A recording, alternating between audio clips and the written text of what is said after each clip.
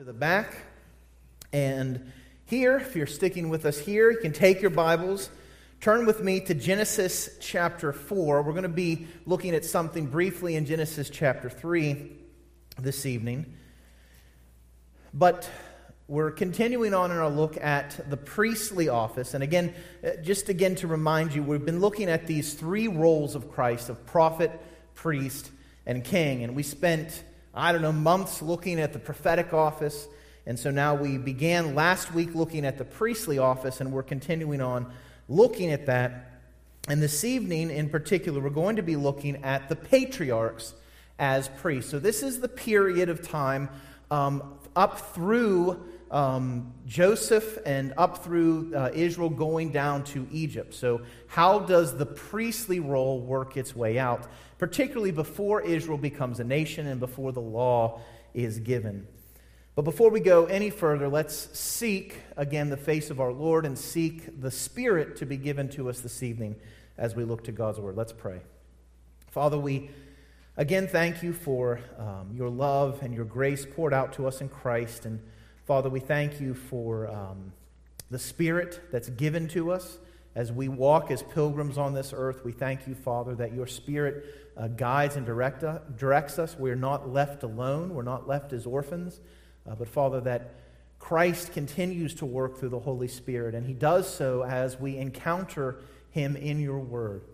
And so, Father, we need the Spirit this evening. We ask, Father, that the Spirit would work in our hearts and illuminate your Word to us, that it would show us the glory of Christ, and that as we see that glory, we would be changed into that same image, Father. Continually do this work every time we open your Word, every time we interact and read it. Father, may your Spirit be working within us. We're dependent upon him, Lord, and so we ask that he would work as only he can. Father, work in our midst. We pray this in Christ's name, pleading his blood. Amen. So, to just briefly review, we talked about how God created mankind to be priests. So, a priest is someone who stands before God, someone who stands as an intercessor, someone who has access to God. And in the garden, Adam and Eve had unrestricted access to God. They were unfettered by anything. But a problem occurred, and that problem was what? Sin. Sin came into the world, and it affected the relationship that mankind had with God. And so that role that they were created for as priests now was distorted. In fact, even in their own efforts to cover up their own sin by sewing together fig leaves and trying to make loincloths in that way, it indicated that they could not save themselves, that they needed someone to come. And so after the fall, I think it's important for us to see how this all works its way out in the patriarchs. And so that the first patriarch, I think sometimes you ask that question, who is the first patriarch? And oftentimes the answer would be Abraham. But Abraham was really not the first patriarch. Adam was the first patriarch. And so let's look at how this role of a priest works its way out, or how God indicates that for us as we see Adam after the fall. So again, as we've seen, Adam and Eve were created to commune with God face to face. But the entrance of sin separated humanity from God, drove them from his presence. It's not just that we couldn't come into the presence of God, but that God himself pushed us away, that we were cast out from God's presence because of our sin. And so following sin, something had to happen for us to know God. Mediation would be needed to commune with God. Now, that word mediation, we talk about priests as mediators. All right? I think that term, we don't use it that often in common language today, but it is used particularly when you talk about peace conferences. So you think about today, you have two nations at war, and there's someone who comes in and mediates and tries to bring peace between enemies. And so this says something. The fact that a mediator is necessary to know God, what does it say about whether or not we have peace with God? In our sin, we do not have peace with God. In fact, we are enemies. We're hostile to the things of the Lord. And so mediation would be needed to commune with God. And we see a hint of this described for us in Genesis chapter 3, verse 15. So I'd had you turn to Genesis chapter 4. We're going to be looking there in just a second. But I wanted to look back for a second at Genesis 3:15. Notice what God says. Now this is what's called, and if we want to use the big technical theological term, this is the proto-evangelium. All right? And that is a Latin phrase that just simply means first mention of the gospel. So what is this first mention of the gospel? Well, God promises that he'll put enmity between the devil and the woman, and then particularly that there would be enmity between your offspring and her offspring. So again, notice the idea of conflict coming in here. There is enmity between the devil's seed and Eve's seed.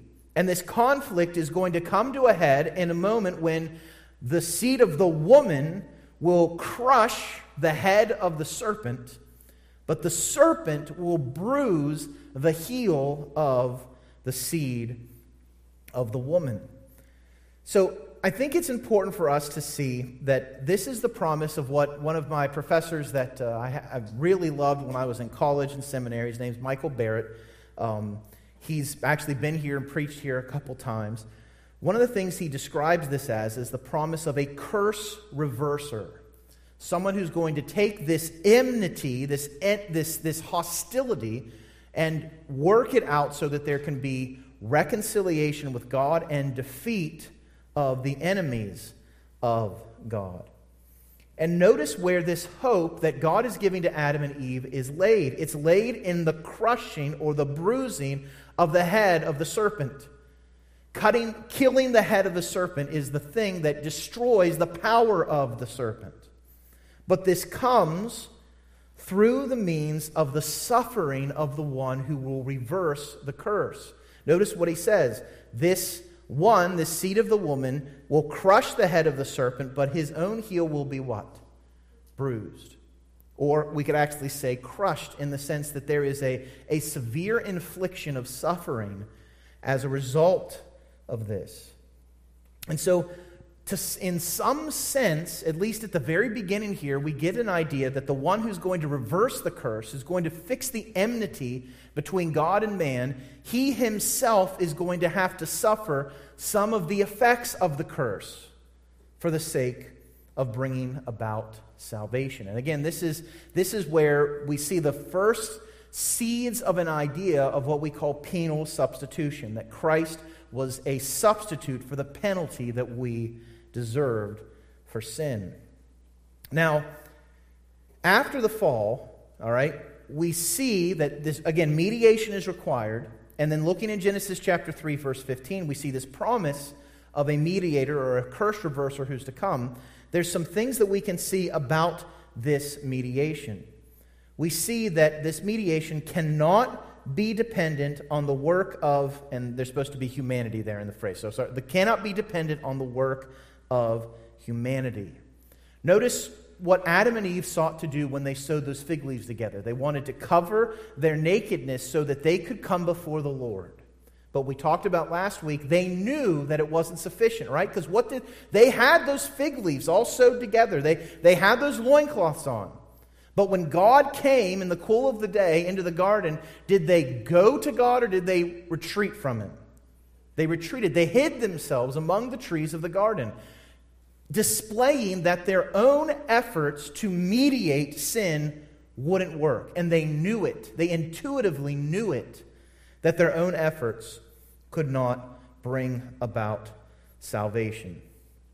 So there's this promise of the curse reverser, showing that it can't be dependent on the work of humanity. And then secondly, that for the curse to be reversed, there would have to be a sacrifice. In fact, we see this in verse 21 of Genesis chapter 3. The Lord God made for Adam and his wife garments of what? Skins, animal skins, and he clothed them. God takes animals, he kills them, and uses their garments to clothe Adam and Eve. here we see, and this is the thing, what are the wages of sin? What did God say would happen? In the day that they ate of the fruit of the tree of the knowledge of good and evil, in that day they would surely what? Die.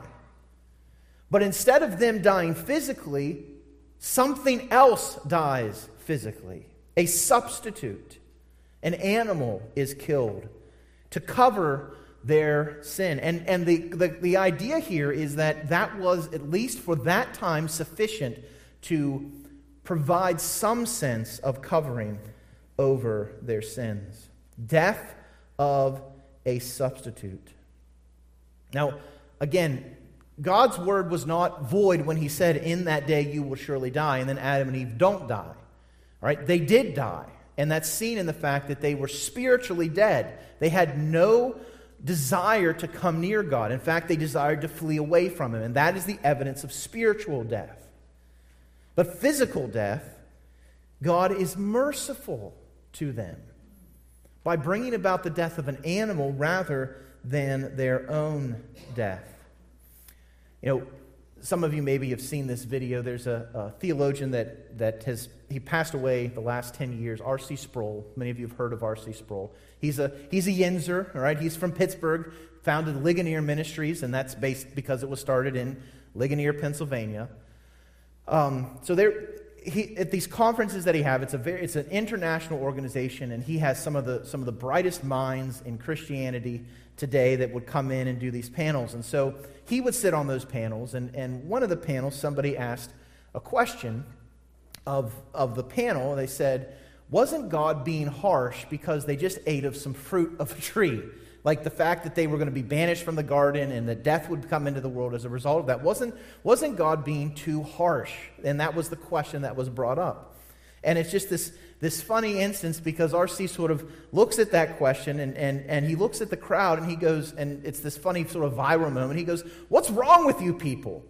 Because instead of death, physical death happening to them, animals die instead, and Adam and Eve are sent out covered by God's own work of substitution for them. God makes a way for them to not feel the instant effects of death. You have this man that was made out of the dirt, thumbing his nose at a holy and righteous God, and instead of God just squashing him in that moment, God is merciful to him.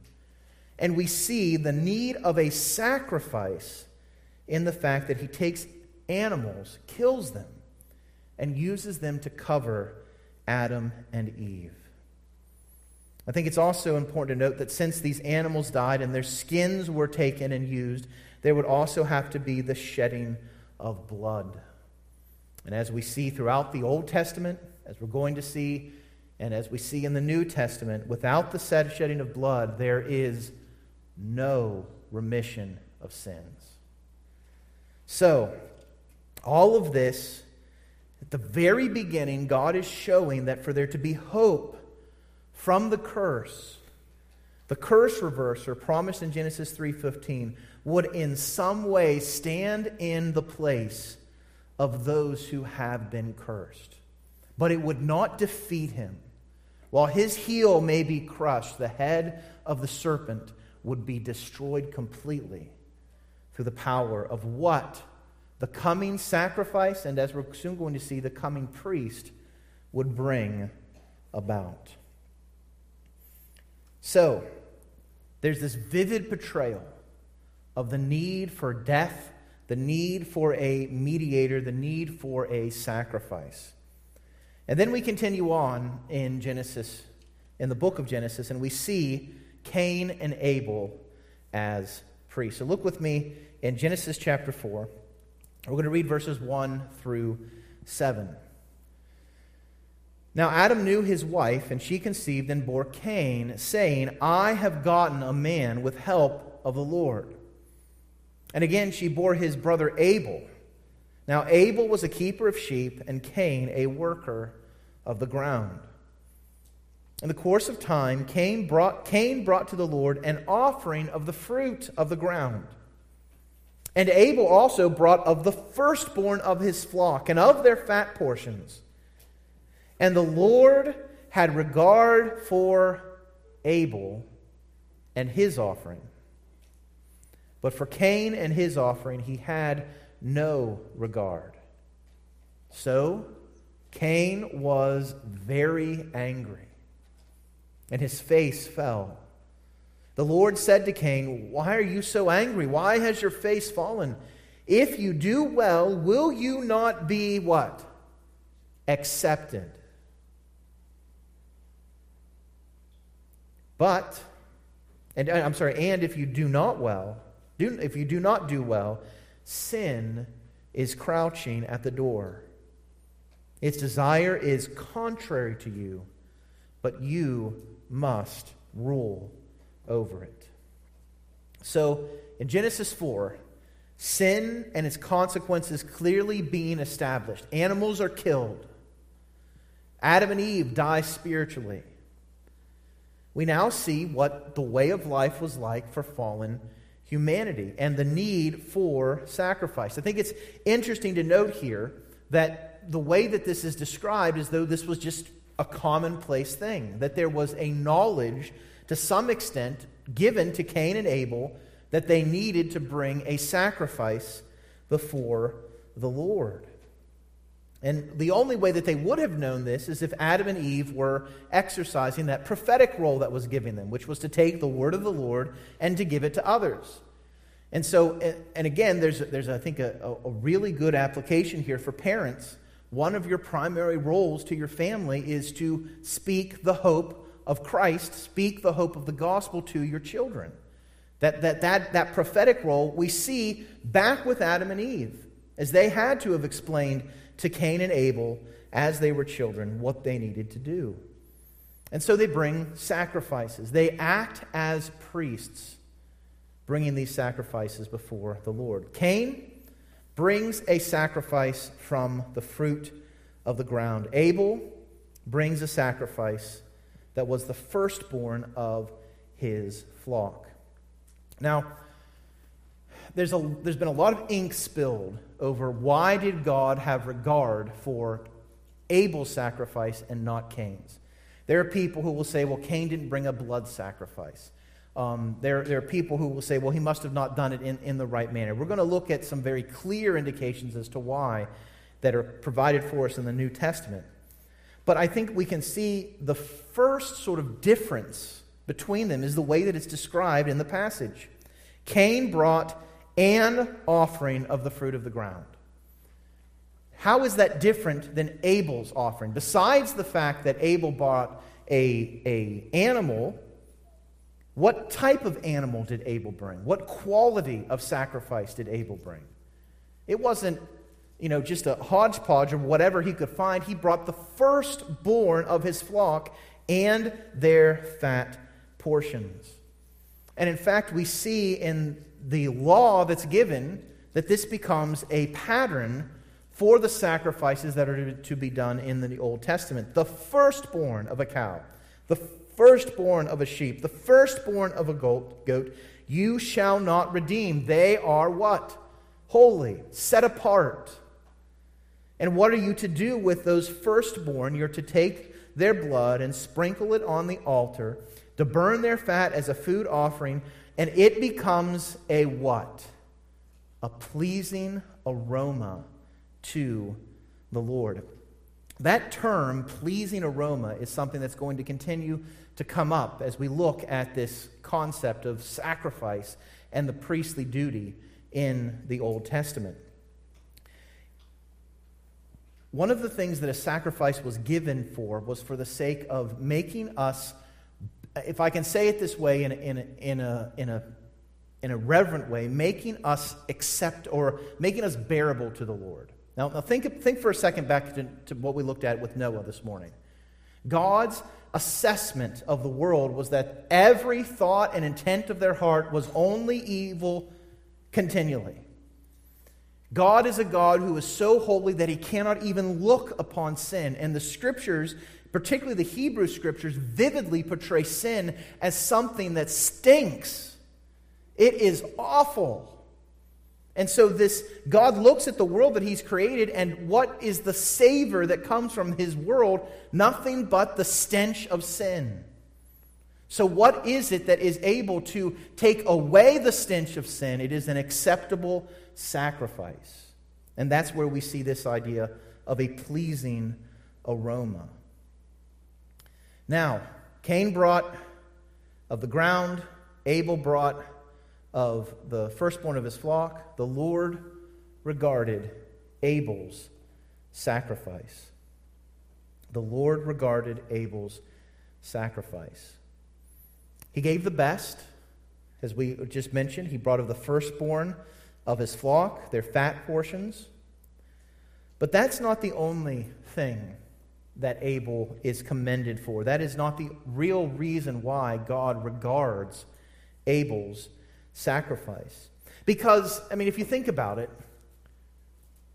if God accepted Abel purely because he brought the best, then what does that say about we can bring? If we bring our best, God should accept it, right? That's not why. That's not the only reason why. And it's not the primary reason why God accepted Abel's sacrifice. We see the answer to this in Hebrews chapter 11, verse 4. Hebrews chapter 11 is often called the hall of what? Faith. What is it that differentiated Abel's sacrifice from Cain? It was Abel's faith. Notice what's said here. By faith, Abel offered to God a more acceptable sacrifice than Cain, through which he was commended as what? Righteous. God commending him by accepting his gifts, and through his faith, though he died, he still speaks. What's amazing here is to see that while there is a contrast in the quality of what Cain and Abel brought, the true contrast is in the heart attitude that God has, or that Abel has. The Lord regarded Abel's sacrifice because he had faith. The Lord rejected Cain's sacrifice because faith did not exist. Cain only offered an offering of the fruit of the ground. And in fact, when we look in the Old Testament law, which we're going to probably in a couple weeks, you'll actually see God telling the Levites that they are not to offer a grain sacrifice or a sacrifice of the fruit of the ground on the altar, that the altar is specifically meant for a blood sacrifice, an animal sacrifice. But we also see, as God rejected it, that Cain did not have faith. We actually see this in Cain's entire attitude afterwards. The Lord had regard for Abel and his offering, but for Cain and his offering, he had no regard, it says in verse 5. So what did that do for Cain? Instead of Cain taking this rejection from the Lord to heart, seeking to repent of seeking to go the wrong way and turn to the Lord, Cain gets what? Angry. He gets angry at the Lord, and his face falls. God goes on, and he doesn't leave Cain there. He graciously speaks his word to him. Look at verse 6. The Lord said to Cain, "Why are you angry? Why are you angry?" Think about this for a second. Cain is the one who has violated what God has said. He is the one who is steeped in sin. He is the one who is rebelling against God. God doesn't accept Cain's measly sacrifice, and Cain gets angry. Why are you angry? Who's the one who has the right to be angry? God. But yet he comes to Cain. He's like, "Why are you angry? Why is your face fallen?" And then notice in verse 7, if you do well, if you do what's required, if you do like your brother Abel did, you will be what? Accepted. If you come in faith as your brother did, you will be accepted. But if you do not do well, that's an indication that what is at the door of your life? Sin. And the way that God describes the sin is crouching at the door. It's waiting to pounce upon Cain. Its desire is against you. Now, here's the lie that we always believe when we engage in sin. When we engage in sin, we believe the lie that sin is for us, that sin will somehow benefit us. That was the lie that the devil said to Adam and Eve, right?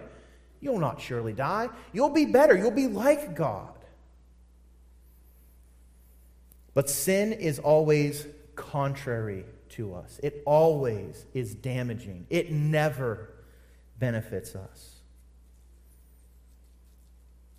And so he warned him, said, you must rule over it. God did not accept his efforts. Well, what does Hebrews chapter 11, verse 6 tell us?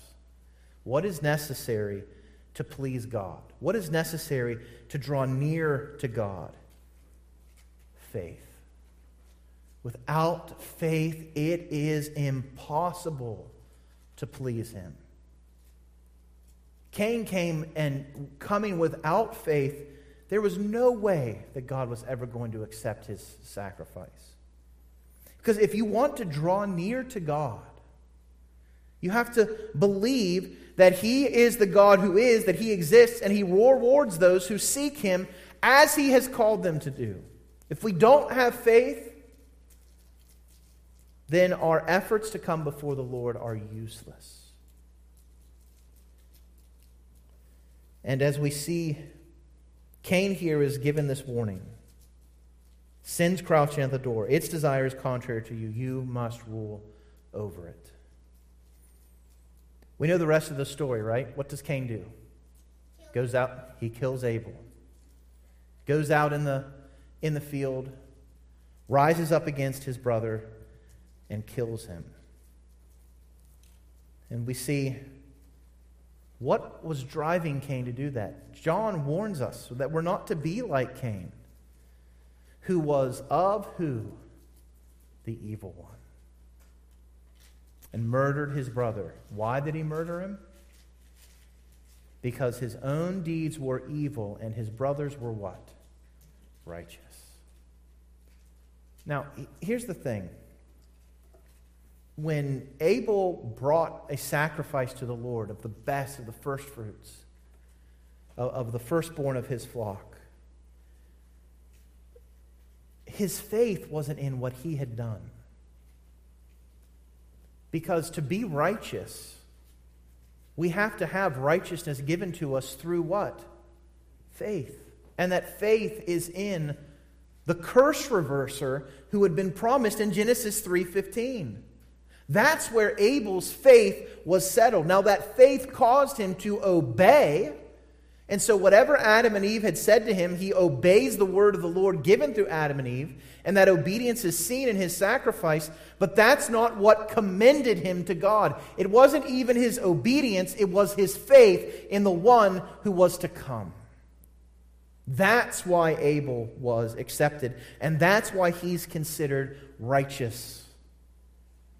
Because he looked for his righteousness not in his good deeds, but in the Christ who was to come. So what does this tell us for the priestly work? What's necessary for the priestly work? Well, it highlights that priestly duties require inward faith, not simply outward conformity.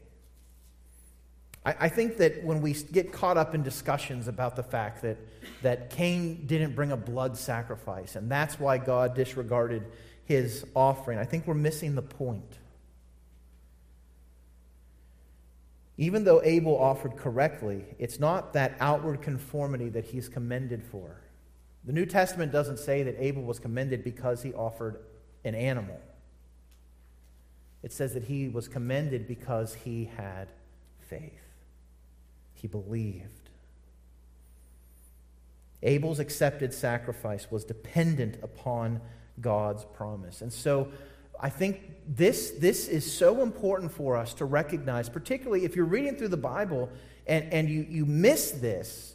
When you get to Leviticus, you get to Numbers, when you get to Deuteronomy, and you see all these laws and these restrictions that were given to the Levites, That they had to wear certain clothing, and they had to, when they went into the temple, they had to cleanse themselves in a certain way, and they had to do all these different things. When you look at that, it's easy to say, well, all this outward conformity is what makes a good priest. That's not what makes a good priest.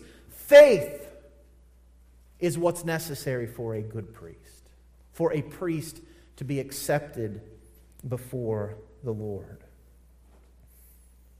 And in fact, what we see is that the efforts of priests, beginning here and going through the rest of the Old Testament, they actually point us to the need for faith in a perfect priest.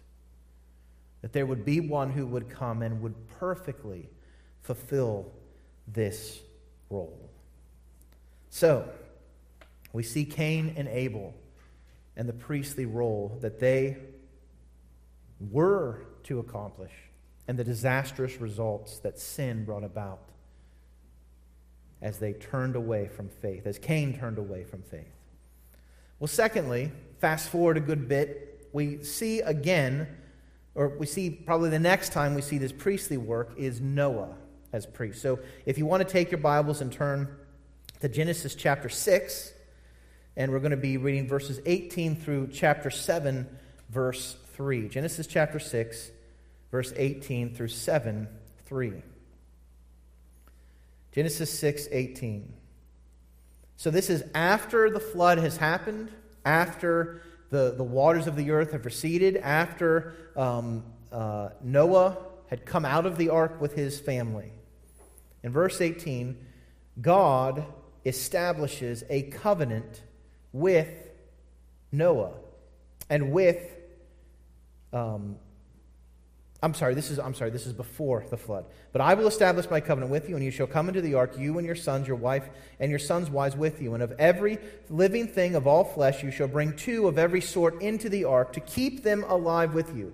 They shall be male and female, of the birds according to their kinds, and of the animals according to their kinds, and of every creeping thing of the ground according to its kind.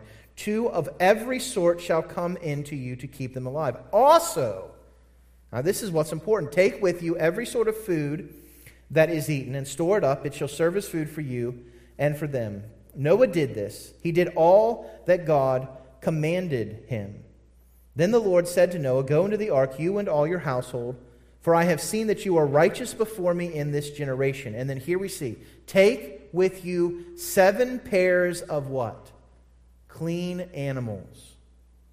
The male and his mate, and a pair of the animals that are not clean, the male and his mate, and 7 pairs of the birds of heavens, also male and female, to keep their offspring alive on the face of the earth. For in 7 days I will send rain on the earth 40 days and 40 nights, and every living thing that I made I will blot out from the face of the ground.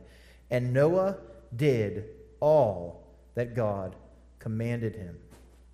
We see that after the animals have entered the ark 2 by 2, God specifically instructs Noah to bring 7 pairs of clean animals and 7 pairs of each bird. Now, why? Does anyone know why? Why are these clean animals necessary? What's Noah supposed to do with them? Sacrifice them. He's to act as a priest. And we see God, again, graciously instructing Noah in what to do. And so, upon exiting the ark, freeing the animals, what does Noah do? We can turn forward to chapter 8, verse 20. Genesis chapter 8, verse 20. So they come out of the ark, the animals are freed, and what does Noah do? Noah built an altar to the Lord. And what does he do with those clean animals that God told him to bring? He takes some of them and he offers them as burnt offerings on the altar. Now notice verse 21. And the Lord smelled what? The pleasing aroma. Just a quick note. God had wiped off all sinful humanity with the flood. But there was still the need for what? A sacrifice. There was still the need for Noah to offer a sacrifice So it shows, was Noah perfect? There was still the stench of sin on Noah and his family. And so this sacrifice that is offered in faith comes before the Lord as a pleasing aroma. And then notice what God does. Notice how God responds. He accepts, again, Noah's sacrifice as a pleasing aroma, and then he responds to Noah's work by making an eternal covenant of mercy. Look at what he says. The Lord said, when he smelled the pleasing aroma. So there is an idea here that God is responding to Noah's sacrifice. When he smelled the pleasing aroma, the Lord said in his heart, I will never again curse the ground because of man. For the intention of man's heart is evil from his youth. Neither will I ever again strike down every living creature as I have done. While the earth remains, seed time and harvest, cold and heat, summer and winter, day and night shall not cease. And then we can go on through the rest of chapter 9, and we don't have the time to read through all that, but God blesses Noah. He reestablishes the commission for him to go and to be fruitful and multiply, to fill the earth. There is the same command given to Adam and Eve is given to Noah and his family here. And then we see later on in chapter 9, God establishes a covenant with Noah and his offspring after him, and with everything that is created, that he would not destroy the world with a what? Flood. And so, to this day, when you see a rainbow, what is that a reminder of? God's merciful promise. But in some way, that rainbow is linked back to Noah's response as he comes off the ark in offering a sacrifice before the Lord. He sets this bow in the clouds. It's the sign of the covenant between him and the earth. And so what we're beginning to see develop is that God's promise of deliverance, the covenant, it requires what? Sacrifice. God's promise of deliverance, a covenant, requires sacrifice. And we see that with Noah as he comes and acts as a priest after the flood. Well, fast forward again, and we're now getting closer to God specifically working with one family, and that family is the family of Abraham. But before we get there, there's a story in the Scriptures that likely is around the time of Abraham, but it's not found in Genesis, and it's a story of a man named Job. And so if you take your Bibles, turn with me to Job chapter 1.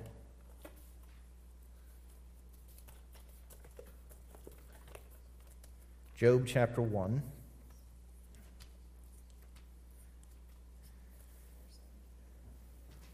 And we're going to be mainly focusing on verses 4 through 5, but I'm going to go ahead and read verses 1 through 5 this evening. There was a man in the land of Uz whose name was Job. And that man was blameless and upright, one who feared God and turned away from evil.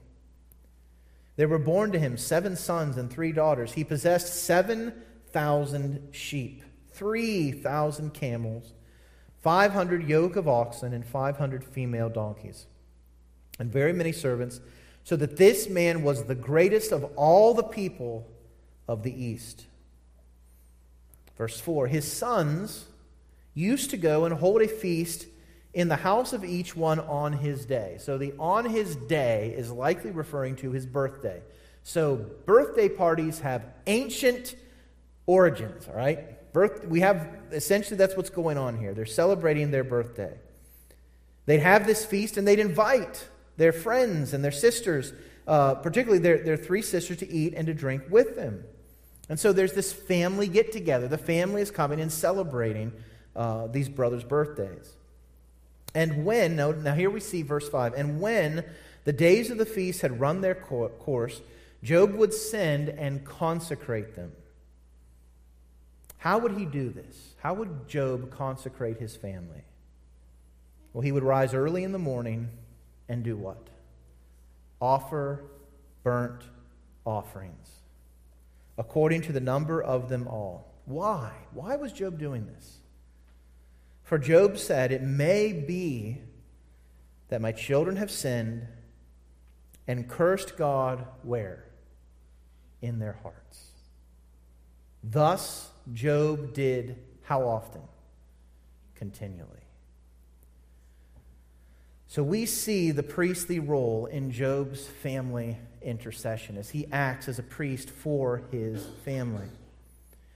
It's interesting here, the discussion about these parties. Sometimes people have read this and thought that these parties were sort of riotous, sort of drunken celebrations, but that's really not what's going on here. These were probably just family celebrations. There's really not a hint of anything inappropriate going on here. They're just having a feast together. Job, though, recognizes and desires that his children would be consecrated after they had gathered for that family meal. And what Job seeks to do is he takes of his wealth, all right? And notice, how often is he doing this? He's doing this continually. It's a constant thing. So it is a great expense to Job to do this as he offers these sacrifices. And again, the note here that for sanctification to be possible, for us to be set apart, for us to be made holy, there needs to be the cleansing of sin, and the cleansing of sin requires what? A sacrifice. He does this, and this is what's amazing. He does this to atone for the possibility that his children could have sinned in the feasts held by his sons. And notice, where is that sin mostly focused? Job does not, and this is why I don't think these were drunken, revelous sort of type of things, because Job is saying that they have sinned and cursed God where? In their hearts. Job is focused on the inward attitude of his children. The sacrifice is given for their heart, that they would sin in their hearts, and in particular, that sin would cause them to do what regarding God? To curse Him, to turn from Him in their hearts. Job's fear is that his children, as they come together, in some way, shape, or form, would have turned away from God. He is concerned with their inward spiritual state, not just what is seen on the outside. And this is so important for us to recognize about everything in the Christian life. Is God's primary concern your outward conformity to His law? Outward conformity. And the answer is no. Now, is He concerned about your conformity to the law? Yes. But that's not His primary concern. Because we act out of the abundance of our hearts. And so for true cleansing that brings us and makes us acceptable before the Lord, we need a sacrifice for our heart's attitude. We need a cleansing that goes deeper than just the outward things that we do, that seeks to provide cleansing for our inward attitudes. And Job is doing this for his children. It's interesting, the Old Testament has and we're going to talk about this in the next couple weeks, but in the law, there is one sort of pinnacle day of sacrifice. It's the Day of Atonement. It's interesting what the sacrifice that's given for the Day of Atonement is. The sacrifice given for the Day of Atonement is not a sacrifice given for every conscious sin that Israel was aware of. Right? That was what their sacrifices were supposed to be all the time. All right? The stuff that they were aware of, that's what they were to give sacrifices for. The Day of Atonement was to cleanse them for the sins that they didn't know about. For the sins that perhaps they overlooked because of attitudes in their hearts.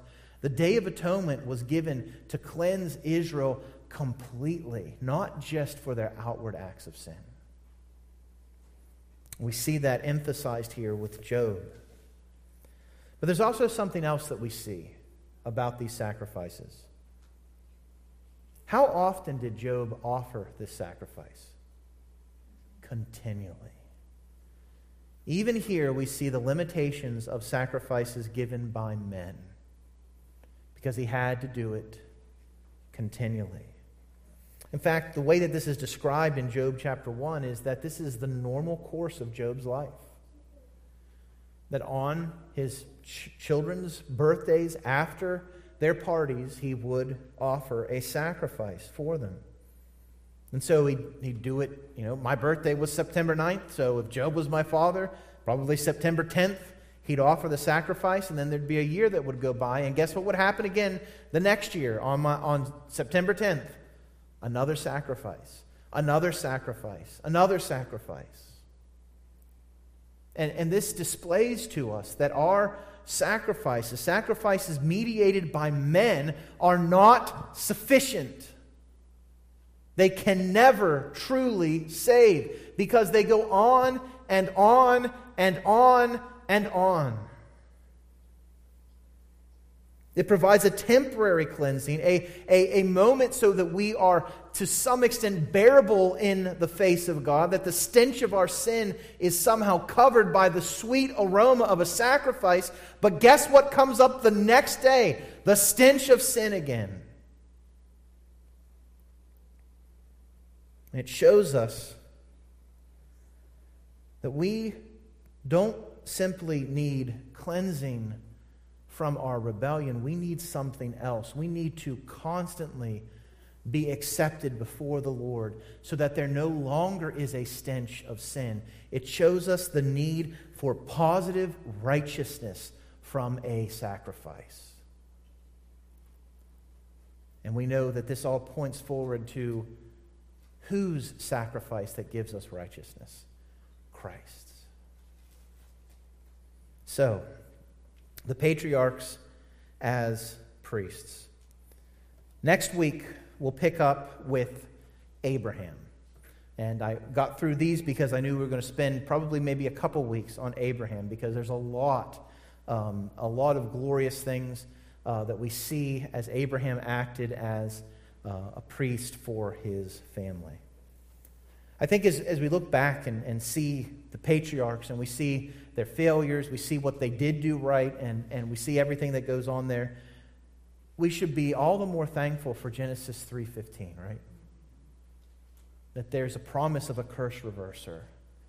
Because if it was up to us to act as priests before God, there would be no hope. But there is hope in a perfect priest, and his name is Jesus Christ. Let's pray. Father, we thank you for your word. Lord, we thank you for the clarity at which it speaks, Lord, and how it shows us the limitations of the sacrifices given by men. Lord, may this drive us to trust more in Christ, to depend more upon Christ. Father, to recognize that outward actions can never save. And even if we do those actions as best as we can, our confidence can never be in our efforts. Just as Abel's confidence was not in the fact that he brought the firstborn, his confidence was in the fact that he trusted in the coming Messiah. It was through faith that he came before you. So may that be our testimony tonight. That as we approach the throne of God, we approach your throne, that our confidence would be not in ourself, not even in the manner in which we come, but that our confidence would be in the one who sits at your right hand, our Savior and High Priest, Jesus Christ. Thank you, Father, for your word. Continue to work in our hearts as we leave this place this evening. We pray this in Christ's name, pleading his blood. Amen. Thanks for joining us here in person. Thanks for joining us online. Have a great week.